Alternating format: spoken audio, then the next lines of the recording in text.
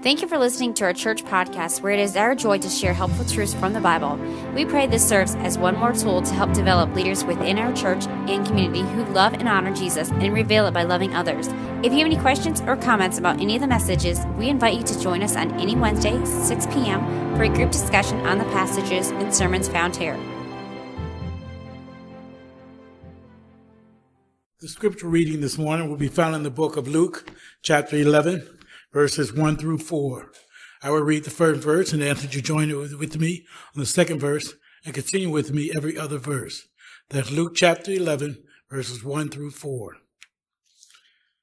Now Jesus was praying in a certain place, and when he finished, one of his disciples said to him, "Lord, teach us to pray." And John taught his disciples. And he said to them, "When you pray, say, Father, hallowed be your name. Your kingdom come. Give us each day our daily bread, and forgive us our sins, for we ourselves forgive everyone who is indebted to us, and lead us not into temptation." Let us pray. Heavenly Father, thank you again for your word. We admire and love the way that things are phrased in the Bible. We ask your blessing be upon the pastor as he delivers his message. We ask this in our Lord Savior's name, Jesus Christ. Amen. You may be seated. Right, today we're going to begin a study on the model prayer. I was initially going to try to cover everything in these 4 verses this morning, but then I realized I'd be keeping you all here for 2 hours. So we're going to spread this out over, I think, at least 4 weeks at this point. We're going to spend on these few verses. This text is a familiar one. It's sometimes called the Lord's Prayer, although really it's not his prayer. Jesus doesn't have to pray to have his sins forgiven, for instance. This is our prayer. This is the prayer that he gave to us as a model. This is a prayer for Christians to know how we ought to pray. Now, just because it's a model of prayer doesn't mean we ought to pray it word for word. That isn't the point. Never in all the prayers of the Bible is this repeated verbatim, as though it were some sort of formula that we're supposed to recite. Rather, this is an example of the types of things we should pray. A model prayer, that is, it's not meant to be necessarily a template for every time that we pray, as though we need to pray for all of these things whenever we pray. If you read the Bible and just note the various places in Scripture where prayers are given, you'll find there's no formula. There's no specific phrases, there's no certain order. I know some people kind of act like, well, you need to start with adoration or start with confession and move throughout this formula. Well, in the Bible, there's all sorts of different prayers. And sometimes they start with this, and sometimes they start with something else. And so to try to force all of our prayers to fit a specific pattern, I think, goes beyond what God intended. But Jesus gives here some broad categories of the types of things that should make up our prayer. I want to start just by reading the text to get our minds around the whole thing of it. So Luke 11, starting verse 1 says, "Now Jesus was praying in a certain place. And when he finished, one of his disciples said to him, 'Lord, teach us to pray,' as John taught his disciples. He said to them, 'When you pray, say, Father, hallowed be your name. Your kingdom come.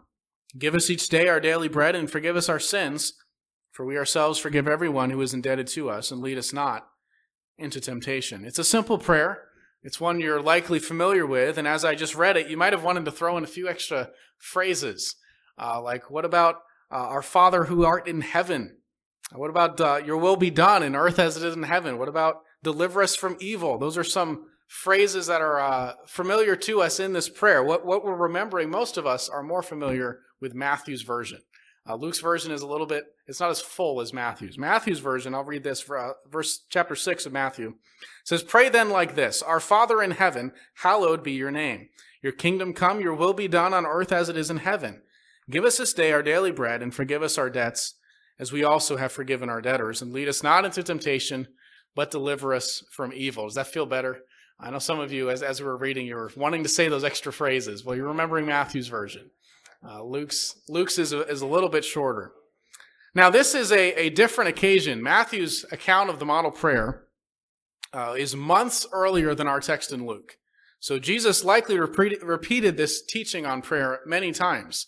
No doubt Jesus was asked by many people, how do we pray? Teach us to pray. And so this would be his example, something that he would give regularly. And by the way, it should be a clue to us that it's not given word for word the same in both Gospels, that we aren't supposed to just repeat it verbatim. That's not the point. Now, just reading through the prayer, I wonder if you have some questions. I've realized over the last year or so of preaching here that my sermon length is correlated to my level of interest and curiosity on the text. And this particular text, I had a lot of questions about. As I approached it this week, I had a lot of questions about prayer in general and some questions about this particular model prayer in particular. And I wrote down a few of these questions that I'm going to try to answer over these next several weeks. Number one, why do we pray if God knows everything? God knows what we need before we ask him, so why do we have to ask him? If God knows what's best for us and God knows what we need, why is it that he wants us to ask him for things? Number two, if God always does what is best and he is unchangeable, the doctrine of immutability as we call it, why do we need to pray that he do anything? If God always does what's right, shouldn't we just trust that God will do the right thing and let him do what he wants to do? Me asking God to do something seems to imply that either I can change God and get him to do what he wasn't going to do, or that I can inform God and let him give him my advice about something he hadn't thought of before. And obviously both of those are wrong. So why do we pray? What is the purpose of asking God to do something if God always does what is right? A third question I had, why does Jesus say in this particular prayer, say this when you pray? And never in the New Testament does anybody pray this. In what sense is this supposed to be a model prayer if not, even in the Apostles in the book of Acts or any of the New Testament letters, this prayer is not repeated. Even this formula, I don't see anywhere in Scripture where this formula is repeated. So what did he mean that we're supposed to pray this? A fourth question I had, why are we praying that God's kingdom would come? Isn't that up to God?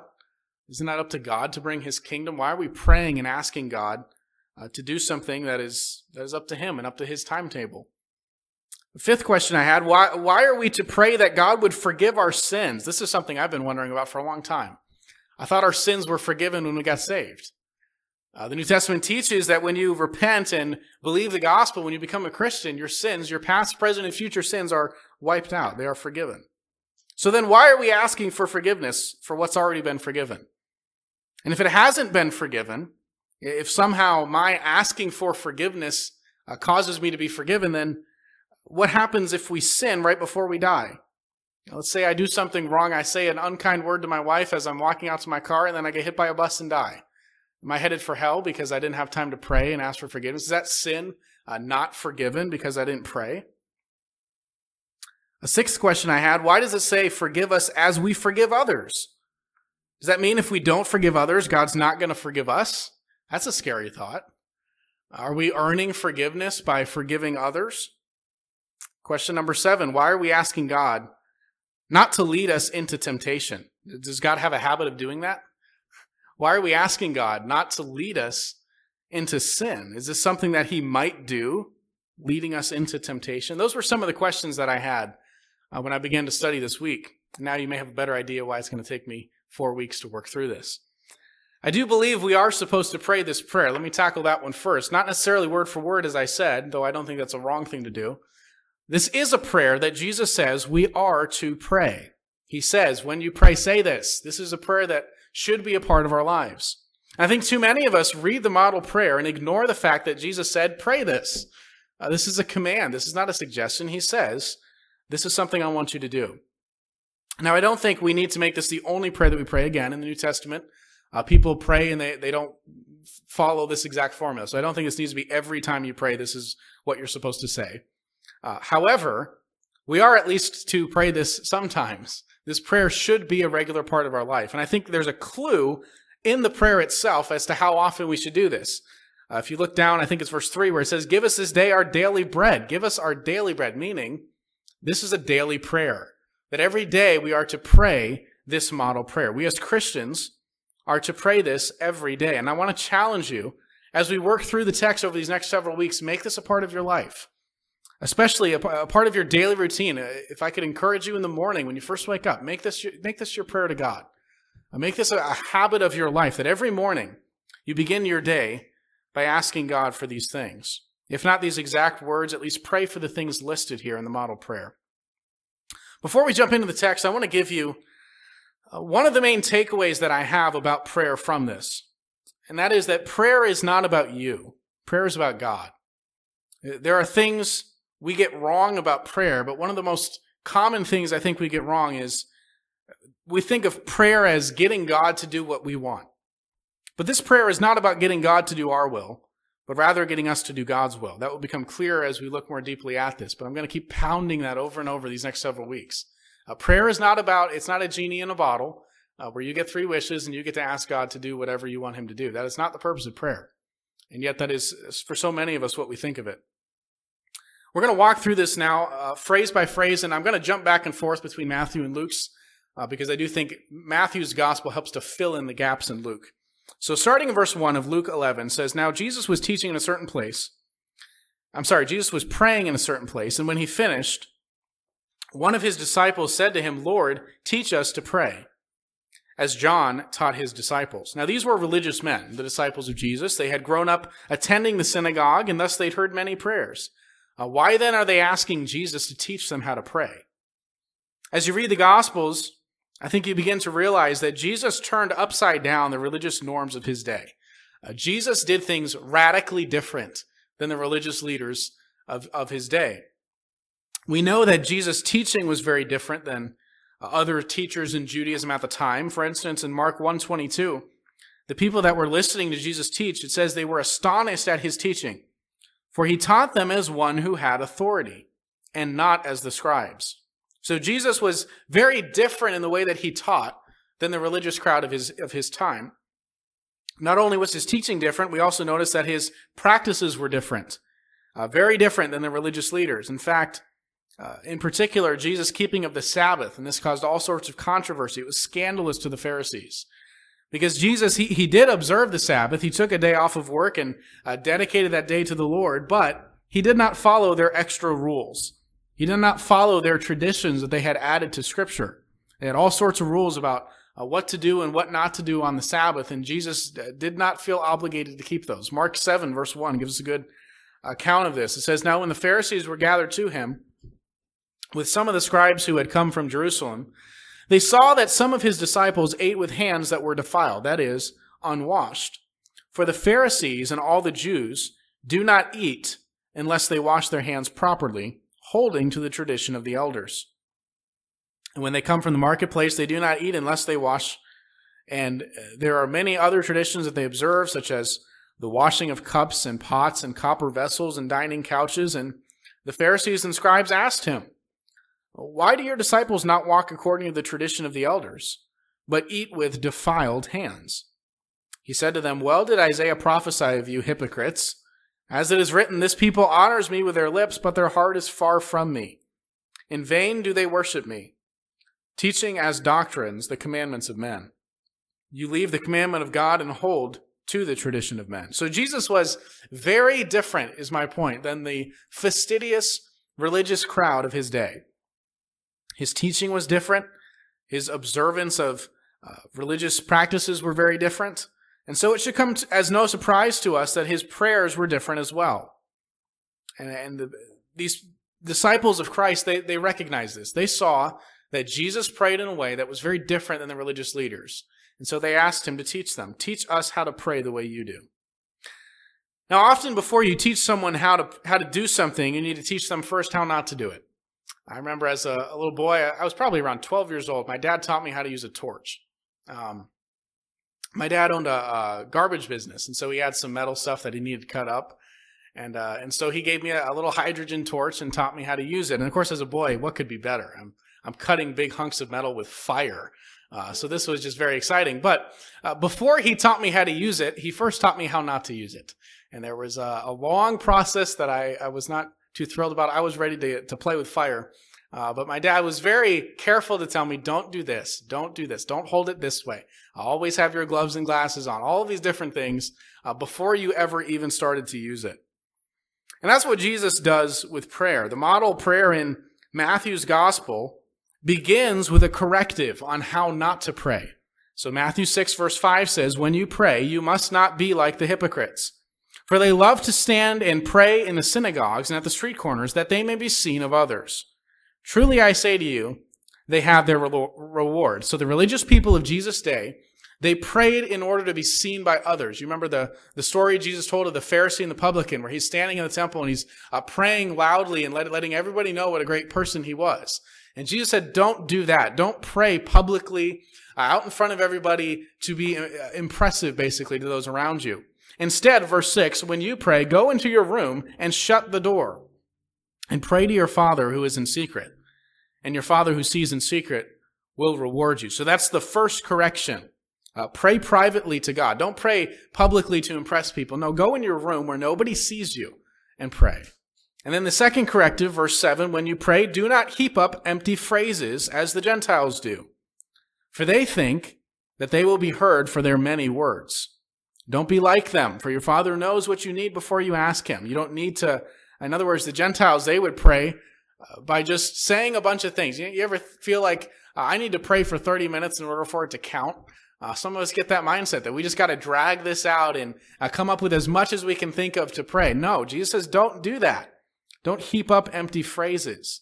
God knows what you need before you ask. And so verse 9, pray then like this. Our Father in heaven, hallowed be your name. Your kingdom come, your will be done on earth as it is in heaven. Give us this day our daily bread, and forgive us our debts as we also have forgiven our debtors. Lead us not into temptation, but deliver us from evil. So you see in that text, before teaching them how to pray, Jesus taught them how not to pray. Don't pray like the religious people. Don't pray these long, eloquent, impressive prayers. But instead, when the disciples asked Jesus how to pray, he gave them a very simple model. One thing to notice about the model prayer is it's short.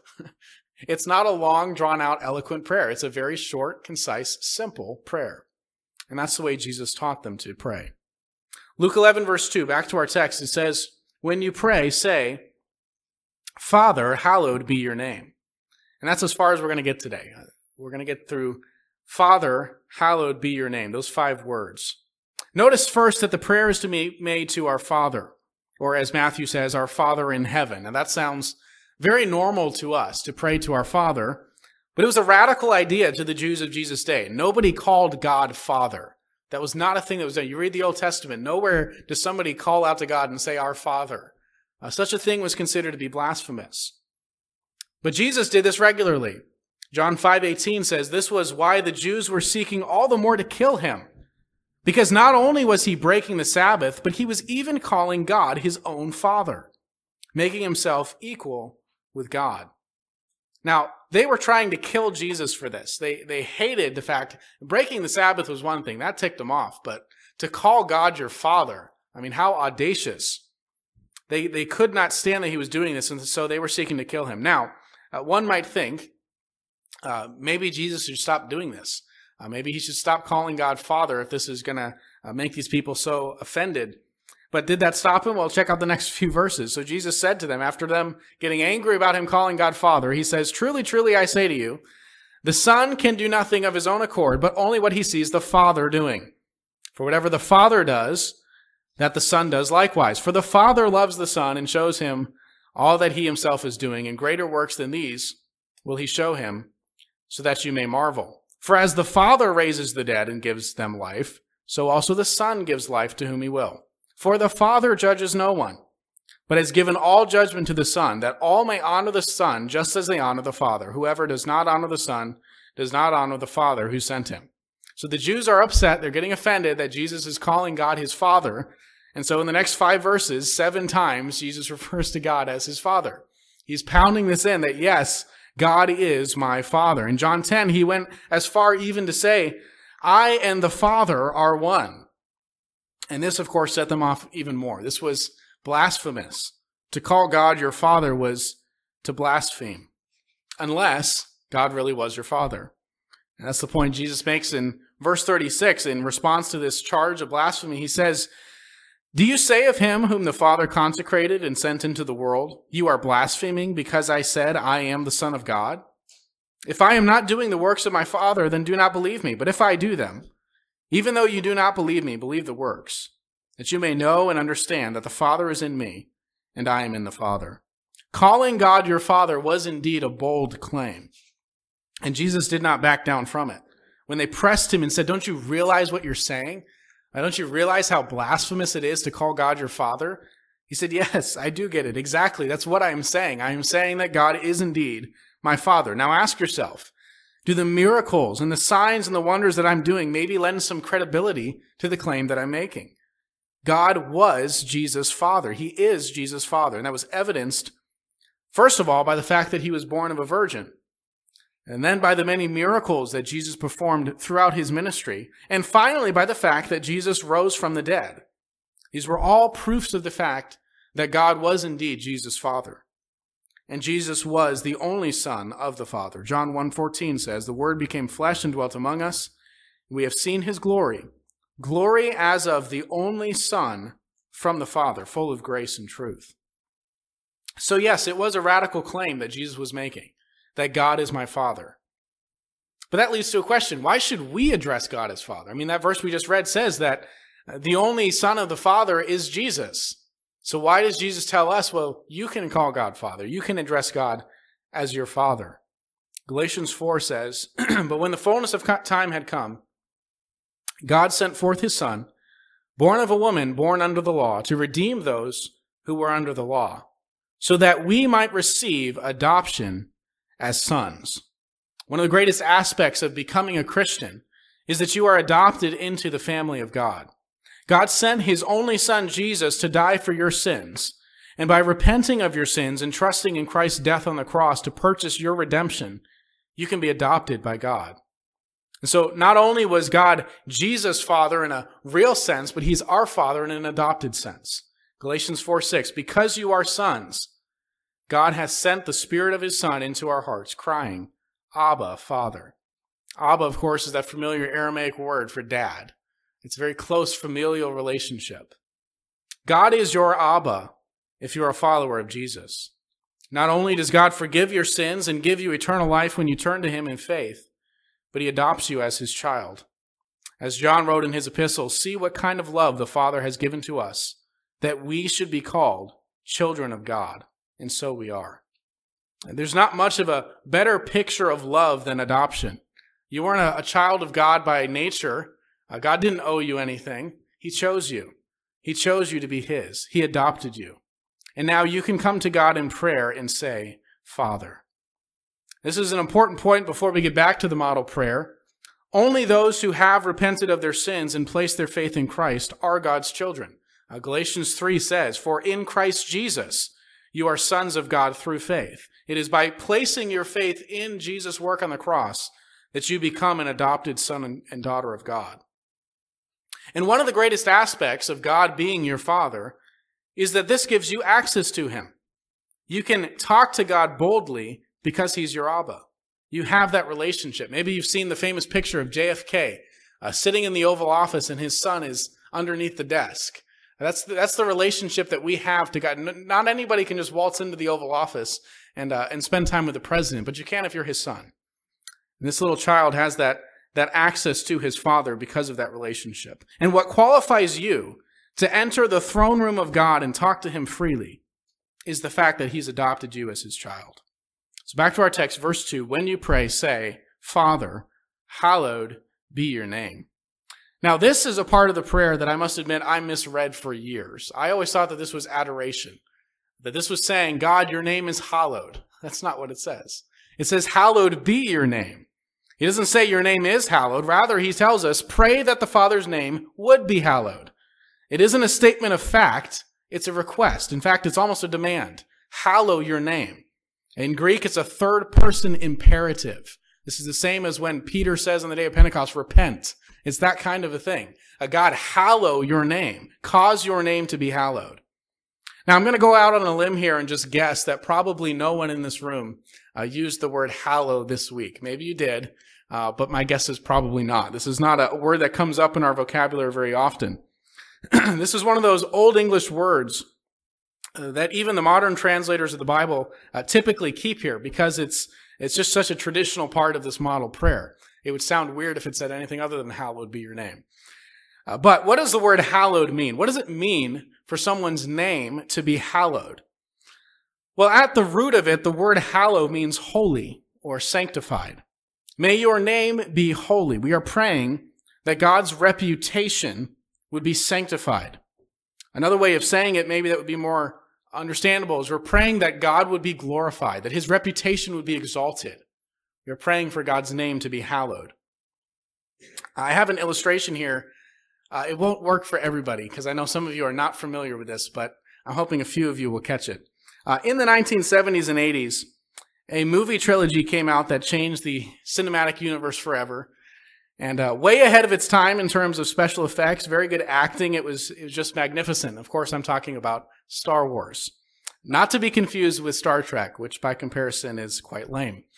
Then in the 90s and early 2000s, did I make a controversial statement? Okay. In the 90s and early 2000s, George Lucas went back to writing, and he came out with 3 more Star Wars movies. And there were certainly some mistakes made, like Jar Jar Binks, for instance. But for the most part, these 3 movies were pretty good, too. And so you had 6 Star Wars movies in total. And the reputation of Star Wars was hallowed. At least in my opinion, it was. As a child, these were my favorite movies. We had one on VHS. I think it was episode 4 we had on VHS, the first one that came out. And I remember as a kid, I couldn't wait for the one in 2005, I think, that came out. I was so looking forward to it and just loved the Star Wars movies. Anytime they were on TV, I would beg my parents, can we please watch these movies? Now, in 2015, tragedy struck. Lucas sold his company to Disney, and they ruined the good name that Star Wars had. Starting in 2015, they came out with 3 additional movies, each one somehow managing to be worse than the previous. They killed off the heroes of the previous movies. They tried to bring in new characters that were just terrible. The whole thing was an absolute disaster. It was the biggest mess since Windows 8. And now there's The Mandalorian. There's a bunch of spin-off movies, and they're terrible. The esteemed reputation that Star Wars had has been tarnished. That gives you a picture maybe of what the word hallowed means. It's your reputation being esteemed and exalted. To have a highly esteemed reputation is to be hallowed. And when we pray that God's name would be hallowed, we are praying that God's name, his reputation, would be reverenced and loved and treasured. We are asking God to cause his own name to be hallowed. Now, how is it that this happens? How is it that God's name is hallowed? How is God glorified? Let's look at a few texts. First, Numbers 20. This is a familiar story where the children of Israel are in the desert. They're thirsty. They're complaining to Moses, wanting water. And Numbers 20, verse 7 says, the Lord spoke to Moses, saying, take the staff and assemble the congregation, you and Aaron your brother, and tell the rock before your eyes to yield its water. So you shall bring water out of the rock for them, and give drink to the congregation and their cattle. So God tells Moses, go to this rock and speak to it in front of the people, and water will come out of it. Verse 9, Moses took the staff from before the Lord as he commanded him. Then Moses and Aaron gathered the assembly together before the rock. And he said to them, hear now, you rebels, shall we bring water for you out of this rock? And Moses lifted up his hand and struck the rock with his staff twice. And water came out abundantly, and the congregation drank, and their livestock. So God told him, speak to the rock. Moses instead struck the rock with his staff. And verse 12 says, the Lord said to Moses and Aaron, because you did not believe in me, to uphold me as holy in the eyes of the people of Israel, therefore you shall not bring this assembly into the land that I have given them. Moses did not believe in God. He did not trust in God's word. God had told him to speak to the rock and water would come out. Moses instead struck the rock. And God says, by not trusting in what I said to do, you did not uphold my name. You did not uphold me as holy in the eyes of the people. In other words, you did not glorify me. You did not hallow my name. And because of that, Moses was not allowed to enter into the promised land. So we hallow God's name by trusting in what he said and obeying him. Isaiah 8, verse 11. The Lord spoke thus to me with his strong hand upon me, and warned me not to walk in the way of this people, saying, do not call conspiracy all that this people calls conspiracy, and do not fear what they fear, nor be in dread. But the Lord of hosts, him you shall honor as holy. Or we could say, him you shall hallow. Let him be your fear, let him be your dread. We honor God as holy. We hallow his name by fearing him.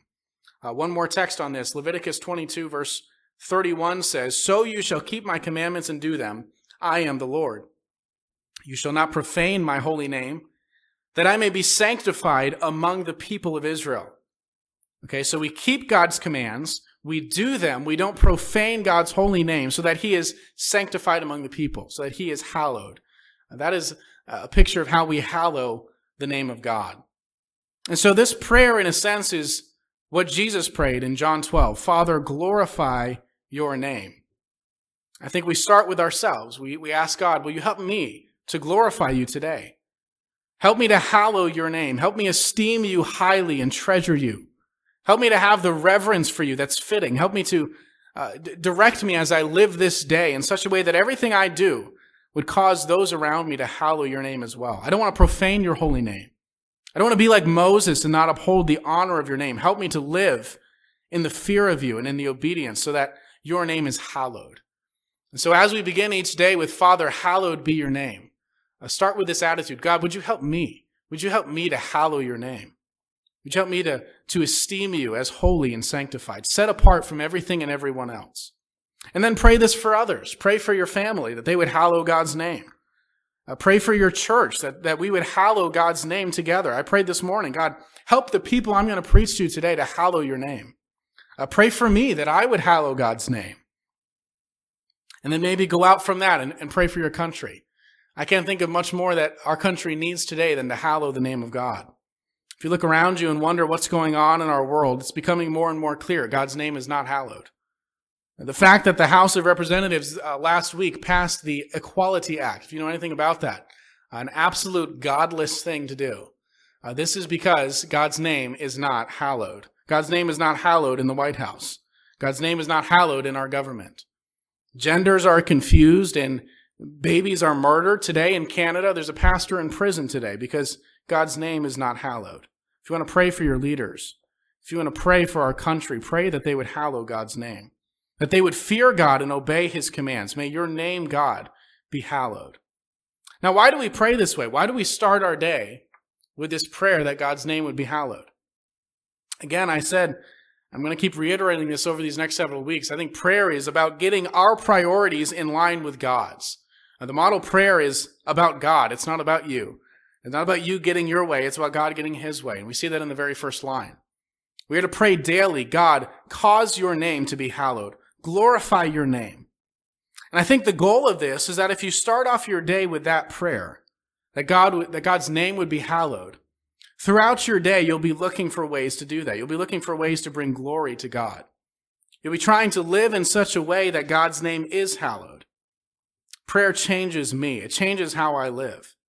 And I wonder this morning, how much your days be different? How much you live differently this week if each day you started off saying, Father, may your name be hallowed. We hope the message you just heard was helpful to you. It means a lot to us that you would join us for this podcast. For more information about our church and meeting times, visit lbcmiller.com or call us at 219-885-9303. We would love to hear from you.